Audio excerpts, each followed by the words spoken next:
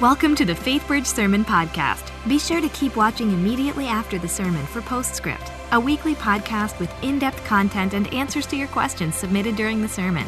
You can also find it on iTunes or at faithbridge.org/postscript.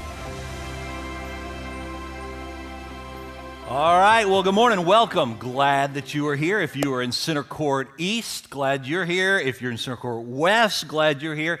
If you're at the Woodlands campus, really glad that you're here today. And if you're watching online, glad that you're coming to us that way as well. Take your Bible, and we're going to go to Luke chapter 19. That's right in the New Testament, Matthew, Mark, Luke, third book of the New Testament. If you need a Bible, flag down one of the ushers. They'll have them for you. Just sort of wave your hand. They'll be glad to let you have one. And you can borrow it, or you can keep it. If you need one, it's our gift to you. So we'll go to Luke chapter 19 in just a few minutes.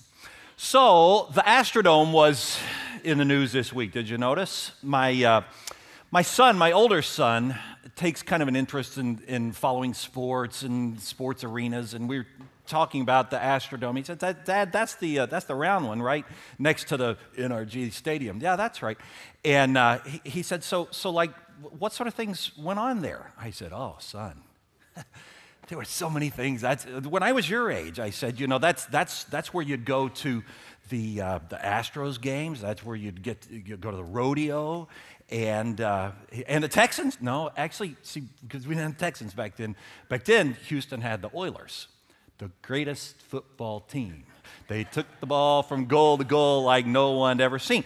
And he said, so did they ever go to the Super Bowl? No, they didn't ever go to the Super Bowl because the Pittsburgh Steelers always got in the way of us going to the Super Bowl. So anyhow, as we were talking, I just was intrigued by the fact that he has no memories from that era because he just wasn't here yet.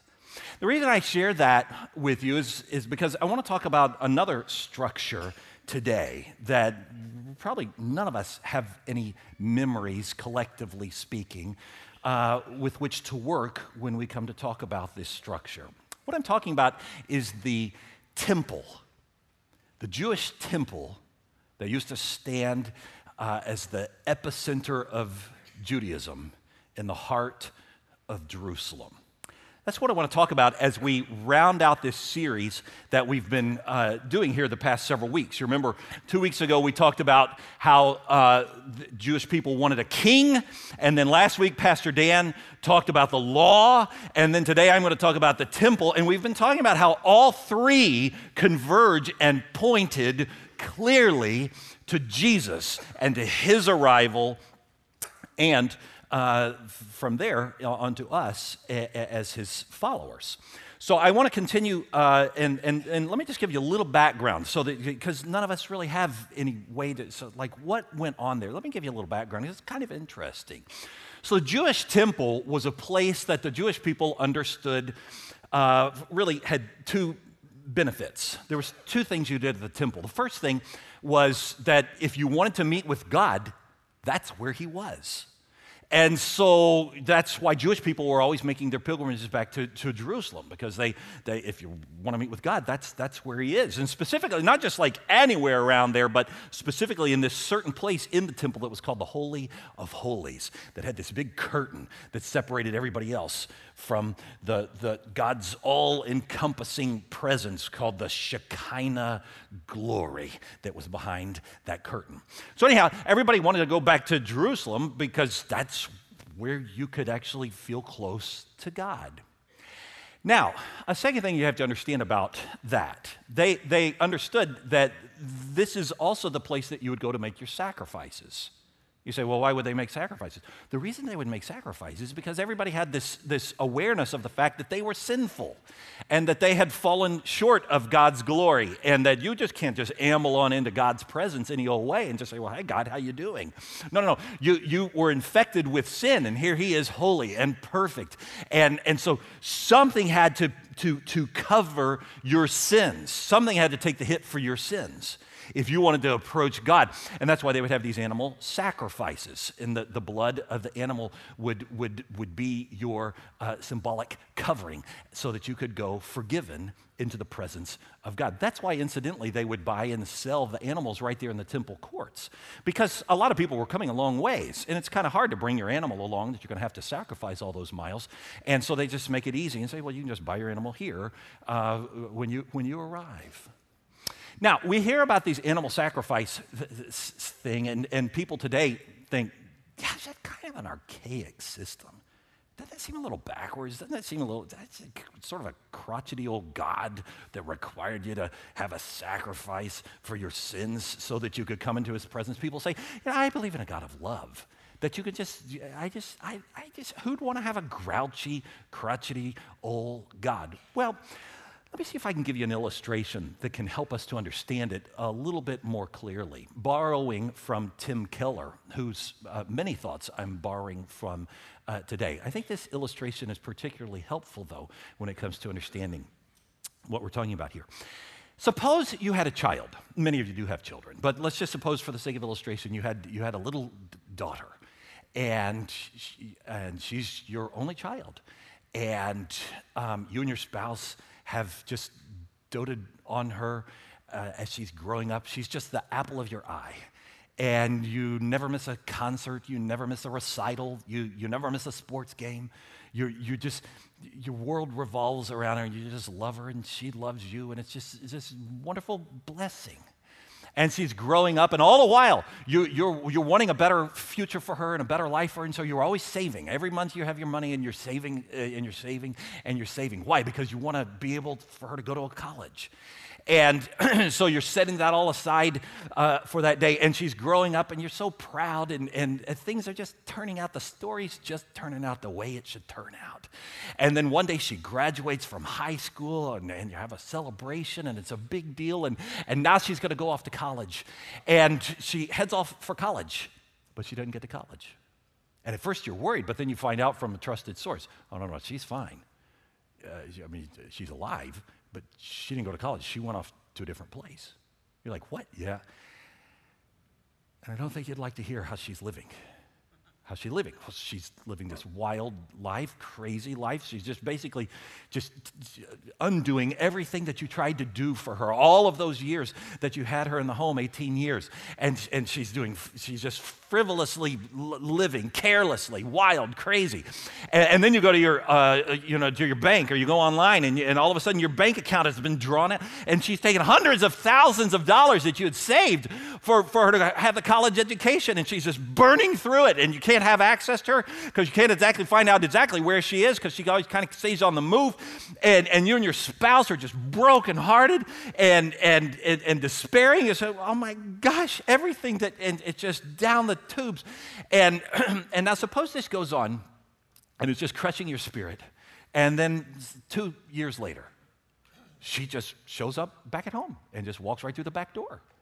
Now suppose she just walked in and said, hey, Mom and Dad, how you doing? Just casually, cavalierly, no big deal, as if nothing's been going on these 2 years.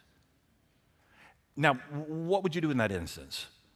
Well, initially you'd be like, oh my, thank God you're alive. But once you got past that, you'd be like, no, wait a second. You can't just come strolling in the back door like nothing's happened here since we last saw you 2 years ago. You've broken our hearts. You've crushed us. You've betrayed us. You've stolen from us. You can't just amble in here like no big deal. Now suppose she heard you and she's like, gosh, Mom and Dad, you're being so grouchy. Did somebody get up on the wrong side of the bed? You should be happy that I'm home. You'll be like, well, yes, of course, we're happy that you're home, but no, we're not being crotchety. I love you, and I have loved you, and I always will love you. But there's a bit of an elephant in the room right now, and we've got to talk about this. You've driven this wedge in between our relationship. There's this breach of trust, and you're going to have to take some responsibility for it. You can't just come in like just nothing ever happened. Now, that's a very good picture of our situation before God. The Bible says very clearly that all of us, like the little girl, we were all created by him. And he has always loved us, and we've always been the apple of his eye. And he had great plans for all of us, and to prosper us and to bless us. But every single one of us, the Bible says, like sheep have gone astray. And we've all gone off and said, essentially, no, I think I'll just live my life the way I want to live. Nothing against you, God, but I got this. You know, I'm clever enough, I'm smart enough, I'm rich enough, or I'll be rich enough, and I can do this. I can do this on my own. And we have all, like sheep, gone astray and essentially just wadded up everything that he had in store for us, everything he had in mind for us, everything he carried in his heart for us, and just thrown it down. And so that's why you see the people understood, you can't just go just ambling right on into the temple. No. There is a breach that we have caused. And there is going to have to be some payment, some restitution, some ownership for that. Some sacrifice is going to have to be made if we're going to be right with God again. That's why they would have these animal sacrifices.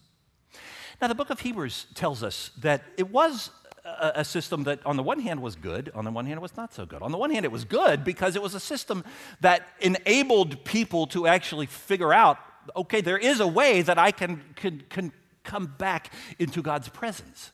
And deep down, all of us want to be in God's presence and know that we're loved by him and forgiven by him. And so this was a system that created a means by which that could happen and the sacrifices could be made.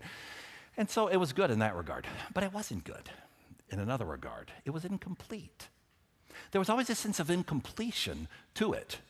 Namely, you'd finish doing the deal and the sacrifice, and then you'd leave Jerusalem, and you might feel good about it for a day or two or three or four, maybe a week or two or a month or two, but then finally, you have this sense of, I'm sinning, I'm guilty.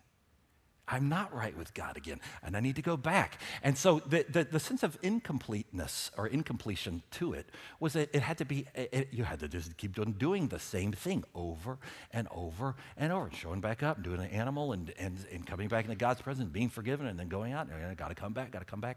So it was always incomplete. And it was also incomplete in this regard as well. When I said that you could meet with God there in the temple, that's where people went to meet with God. That's right, sort of, but technically not entirely, because really, you didn't go back in the Holy of Holies, not the common man, not the common person. Only one person went behind that curtain to the Holy of Holies, and that was the high priest.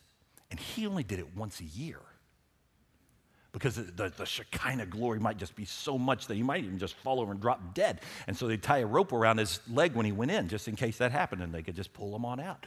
And so in that regard, the system was kind of incomplete, that you're not really coming to the presence of God. You're getting very close, and you're making a restitution and your sacrifice for your sins. But there was also this sense of incompletion to it. Now, all of this background in mind, let's move forward to Palm Sunday. That's the day that Jesus comes riding in on a colt into Jerusalem, and his kingship is declared finally.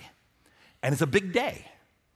And he is getting ready to shake up everything about the system that I was just telling you. Let's read it. Luke chapter 19, starting in verse 28. After Jesus had said this, he went on ahead, going up to Jerusalem.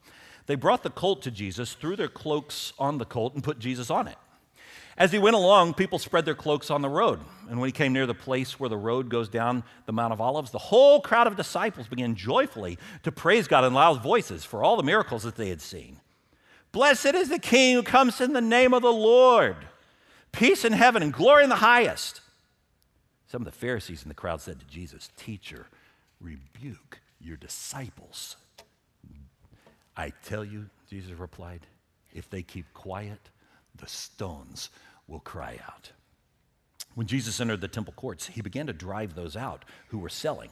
It is written, he says to them, my house will be a house of prayer, but you have made it a den of robbers. Every day he was teaching at the temple, but the chief priests, the teachers of the law, the teachers among the people were trying to kill him. Yet they couldn't find a way to kill him because all the people hung on his words. Luke 20, verse 1. One day, as Jesus was teaching the people in temple courts and proclaiming the good news, the chief priests and the teachers of the law, together with the elders, came up to him. Tell us, by what authority you are doing these things? Who gave you this authority? Now, why were they upset? Well, he was marching in to the temple courts and acting like he owned the place. He was just turning everything upside down. And he forms this whip. It says in another account, he gets his whip put in, he starts cracking the whip and turning over the tables of the money exchangers and throwing the money exchangers out. I mean, this is not Jesus, gentle, meek, and mild. This is a different Jesus than we've seen, right? And he's acting like he owns the place. That's why they're saying, by what authority are you doing this? Then he says, my house shall be a house of prayer. And yes, you did hear me right. Did he just say my house? Yes, this is my house. This temple, it's my house. What he was saying, don't you realize, is that the temple's a good thing. It's a wonderful thing. It's a provisional thing.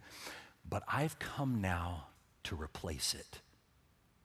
He says, recorded in Matthew 12:6, I tell you that something greater than the temple is here. You're looking at him. So you see what he was doing this. Well, let's back up. So again, they're perplexed, and they're asking Jesus, wait, by what authority are you doing this? Perhaps the best answer to that question is recorded by John in chapter 2, where he says, well, you want to know what authority I have to do this? Here you go. Tear down this temple, and in 3 days I'll build it back up.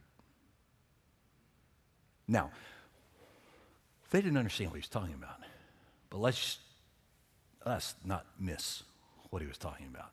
See, what he was doing is he was talking about the temple building. He was building a bridge from that to him. He was saying, your eyes and your focus have all been on the temple. Not anymore. Now, all eyes on me. I'm the king that you've been waiting for. I'm the ultimate temple, the final temple. And so this is why this was such a huge thing that he was doing. He was saying, now I am the real temple, of which that was just a foreshadowing for all these hundreds of years until I got here. He said, what two things always happen in the temple? That's how you met with God, and that's how your sacrifices were paid for your sins. Well, guess what? Those two things will happen through me. The way that you'll meet with God is through me. Why? Because I and the Father are one. He who goes to the Father comes by me. And there's one God and one mediator, and I am that final sacrifice. So this is why they're going, wow. So it's not about a building anymore. It's not about a building anymore. It's about me. And he sets out proving it by tipping over the tables and moving the furniture around. Now, if you know anything about furniture in houses, you know there's only one person who's qualified to move the furniture in a house, and that's the person who owns the house, right? And so I couldn't just go over to your house today and just say, well, you know what? I think let's move this sofa over here and that chair, let's get rid of that. And then this artwork, I think we'll get rid of it. I couldn't do that. Why? Because it's not my house, it's your house. And neither could you come into my house and start moving our furniture around and changing things out because, why? It's not your house. And in our house, only one person decides who gets to move the furniture. That's Suzanne. And I remember learning that in a memorable way soon after we got married. See, I moved into the house a few months before we got married. And until that point, I fancied myself to be a decent decorator. I mean, I wouldn't have hung my shingle up and said I was a decorator, but I thought, I'm not so bad at choosing these sorts of things. But I would find out soon, after we got married, she came in and she began to sort of move things around a little bit. And I remember one day I came home and this was over here, and another day I came home and that was over there.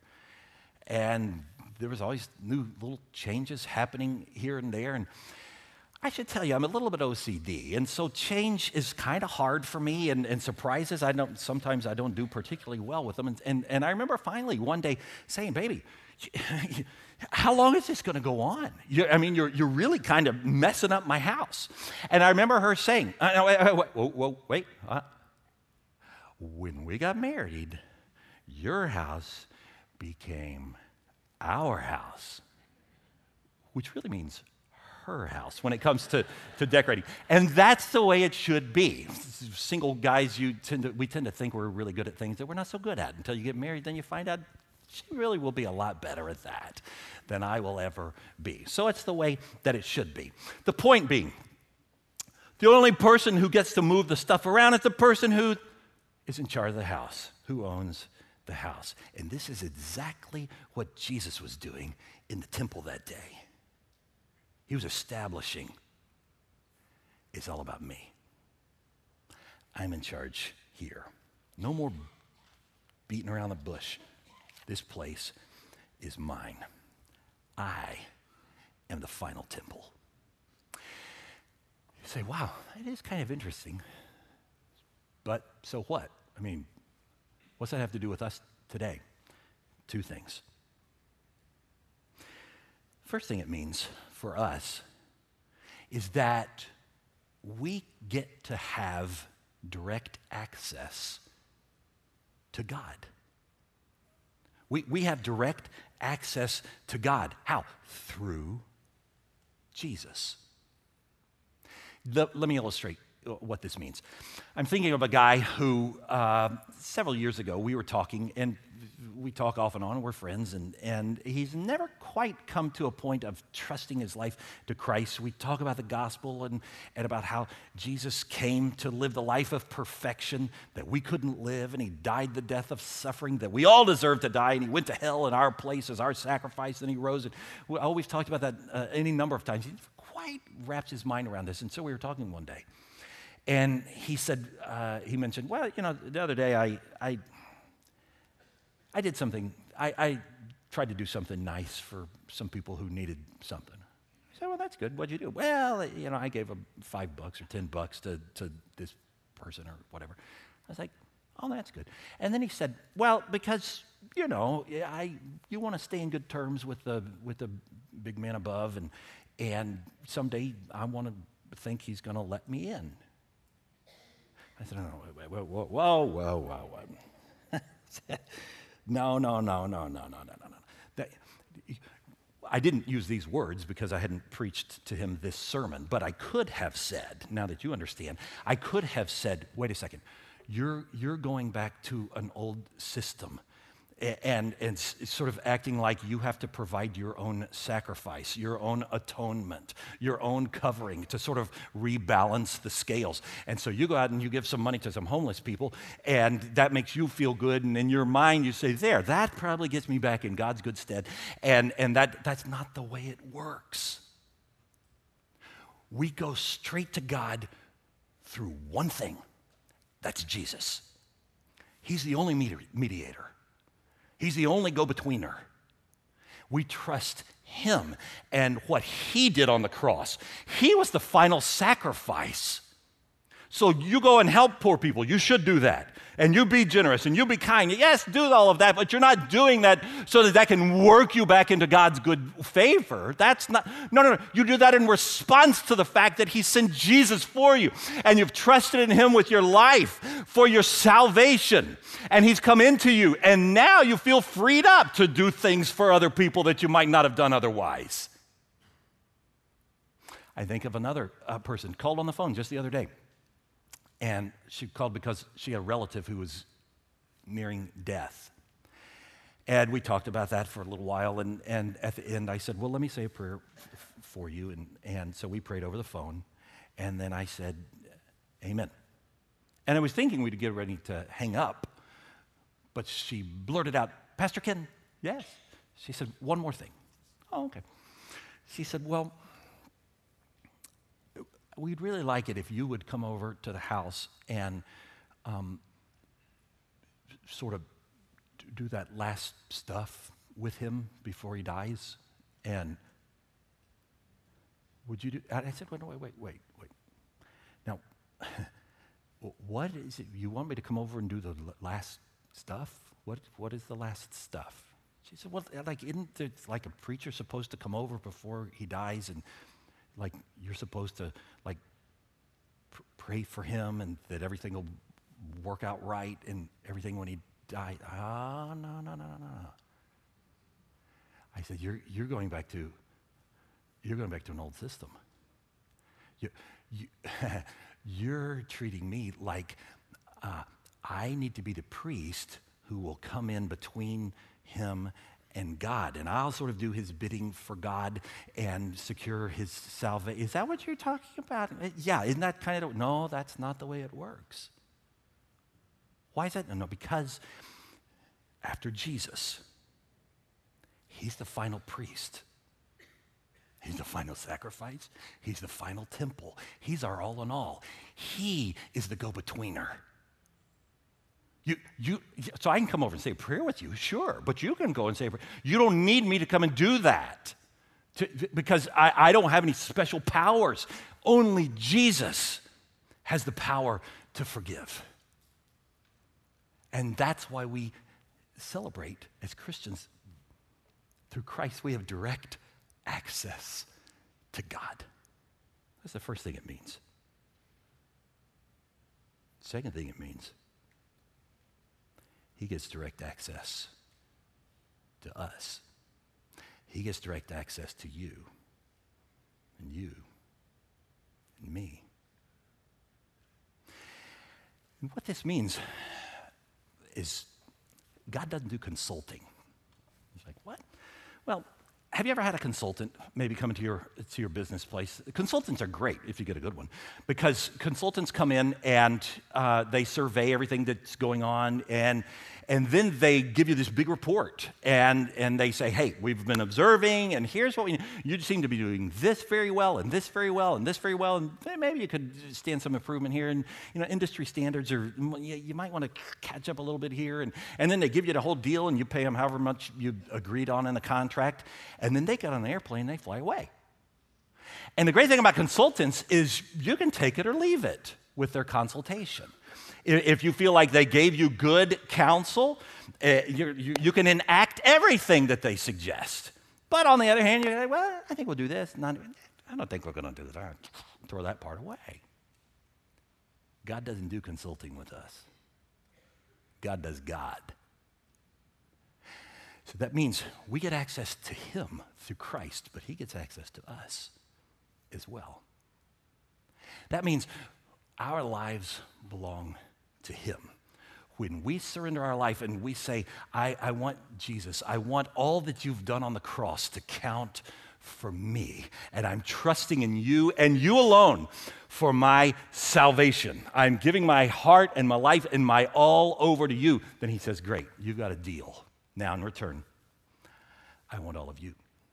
That means you're going to follow my nudgings. You're going to heed my promptings. When I say go here, you're going to go there. When I say do this, you'll do it. When I say, why don't you be generous to that person, you'll do that. Why? Because you belong to me. You're my child. So God doesn't do consulting. He does God. Now this is the part of the sermon that gets a little challenging for us. Because I've just noticed over the years, there's any number of people who say, well, I like the thought of being able to have access to God through Jesus, and I like the thought of living with him, having abundant life in this life and eternal life in heaven. I like all of that. It's this part about sort of handing over the keys. I don't know if I really want to do that. I mean, a little religion here every Sunday or two, that's okay. But, you're talking about really, like handing your life, yeah, that's the deal he offers. That's the only deal he offers. He says, everything that I have done for everything that you are. Here's the craziness of it, though. Any number of us, we still try to convince ourselves, I don't know if that's a trade up. I think maybe I would know better how to lead my life than he would know how to guide me. I mean, I know he created me and everything, but I think really probably I mean, what if he came into my life and really kind of messed it up and turned over some tables and moved some furniture? And I don't know. I think I kind of want to stay in. That's not the deal he offers. But trust me, it's a trade up. He says, everything that I have done and all that I am goes to you. But in return, you hand over your life to me. You surrender your life to me. It's a trade up. It'd be like this. Suppose somebody walked up to you and said, I got a deal for you. You're like, okay, what's the deal? Suppose they walked up and said, well, I'm going to give you everything that I have. Really? How much do you have? Suppose they said, 100 million. Really? Yeah. And I'm going to give that to you. Okay, what's the catch? Well, the catch is you're going to give me everything that you have. You're thinking to yourself, well, I got a couple $100 bills in my pocket and a few thousand in the bank. Now, what are you going to say in that moment? Let me think about this. No. You take the deal, right? Because it's a trade up. This is what Christ does.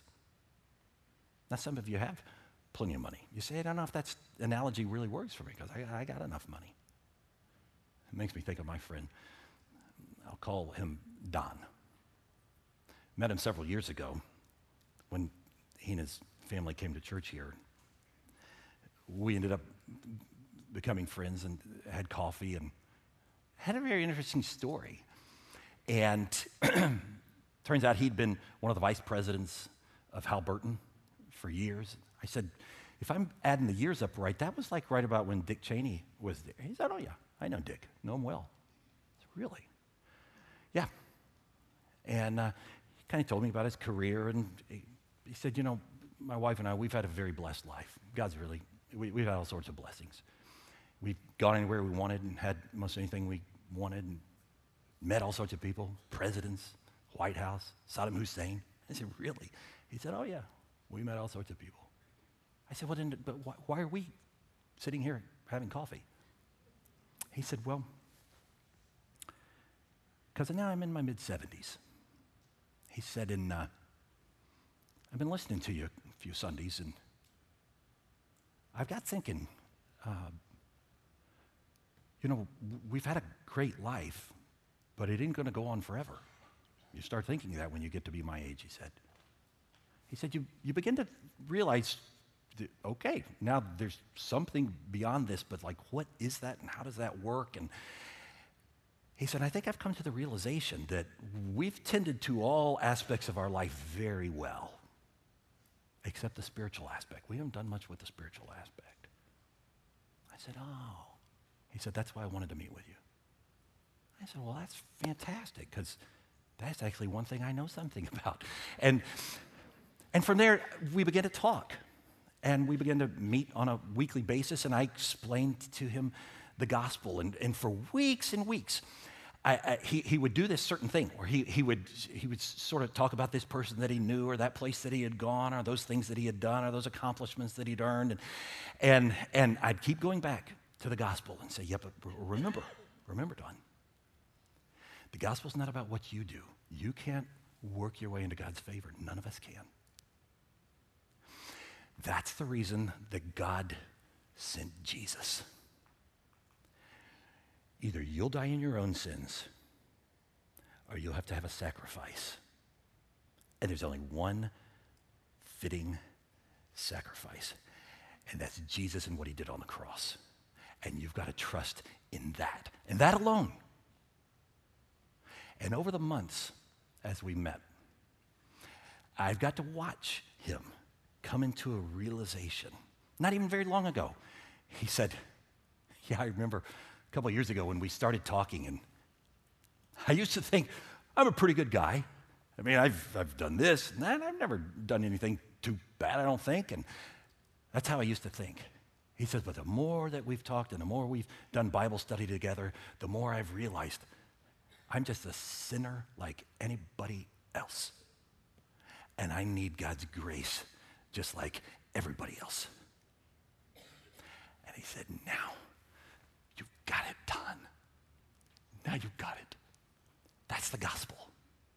And what a joy it's been to watch him and his wife to step into faith and in trusting Jesus, and then to watch how that's affected their lives and their priorities, their use of time, their use of finances, and now their eyes have actually been opened to things that they had never noticed before and people that they had never seen before. And actually watching that discipleship happen in their life and watching the glow grow on their faces as they've moved into the center of the gospel. Today's Palm Sunday. It's the day that Jesus went riding into the center of Jerusalem. And he said, now I'm in charge. I'm the real temple. I'm the final temple. All eyes on me. My question is, will you let him ride now into the center of your life and open up your heart and open up your mind to him with all the passion I can muster? I hope so. Let's pray. Lord, thank you for the way that you did come into Jerusalem. And boy, did you ever take over. And within several days, it found you on the cross, which, in the great plan that you always had, was exactly where you were supposed to be, so that you could die for our sins as that final sacrifice, so we don't have to have the animals anymore, so that we could be forgiven. Thank you, God, for then offering that life to us. The same life that brought you back on Easter, which we get to celebrate next weekend, is available to us. That's a marvelous thought. My prayer, Lord, is that every single person hearing my voice today would say yes to you. Would realize Jesus is better. Jesus is better than this. Jesus is better than anything that I could ever have. And that we would make that great exchange, all that you have to give us for all that we are.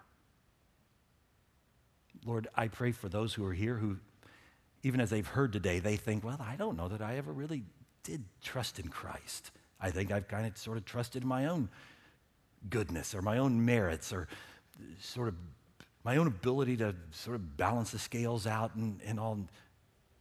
This frames it up totally different. Helps me to realize I too need a Savior. My prayer, Lord, is that any person in that mindset today would say in the quietness of this moment, yes, Jesus, I want you. I'm taking you. You be my Savior.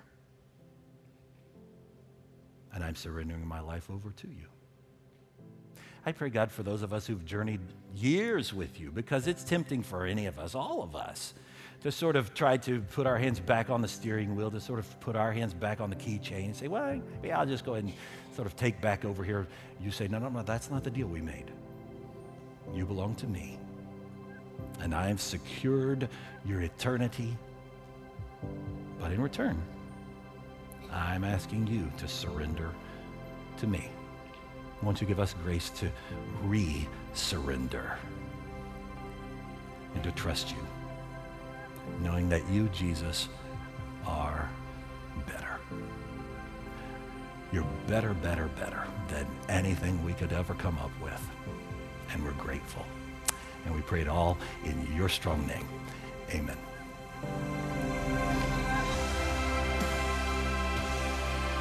Welcome to Postscript. Here we hope to answer your questions and help you dig deeper into the messages and sermons at FaithBridge by talking with the teacher of the day.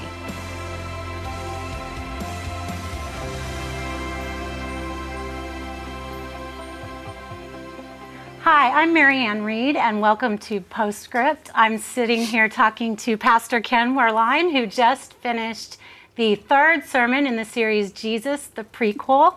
And I have 3 questions for you, so thanks for being here. Sure.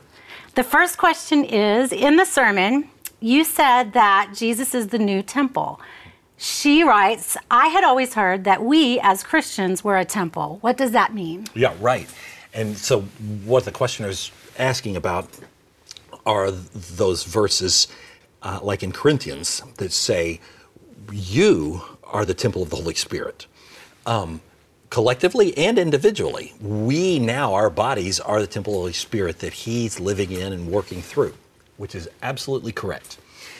And I actually thought about working that into the message, but a message can only have so many symbols before it just gets muddy and confusing. So we were talking about the temple and how Jesus is saying, you're looking for something that's better than the temple. Here I am. We also talked about how He's the final high priest. He's the final sacrifice.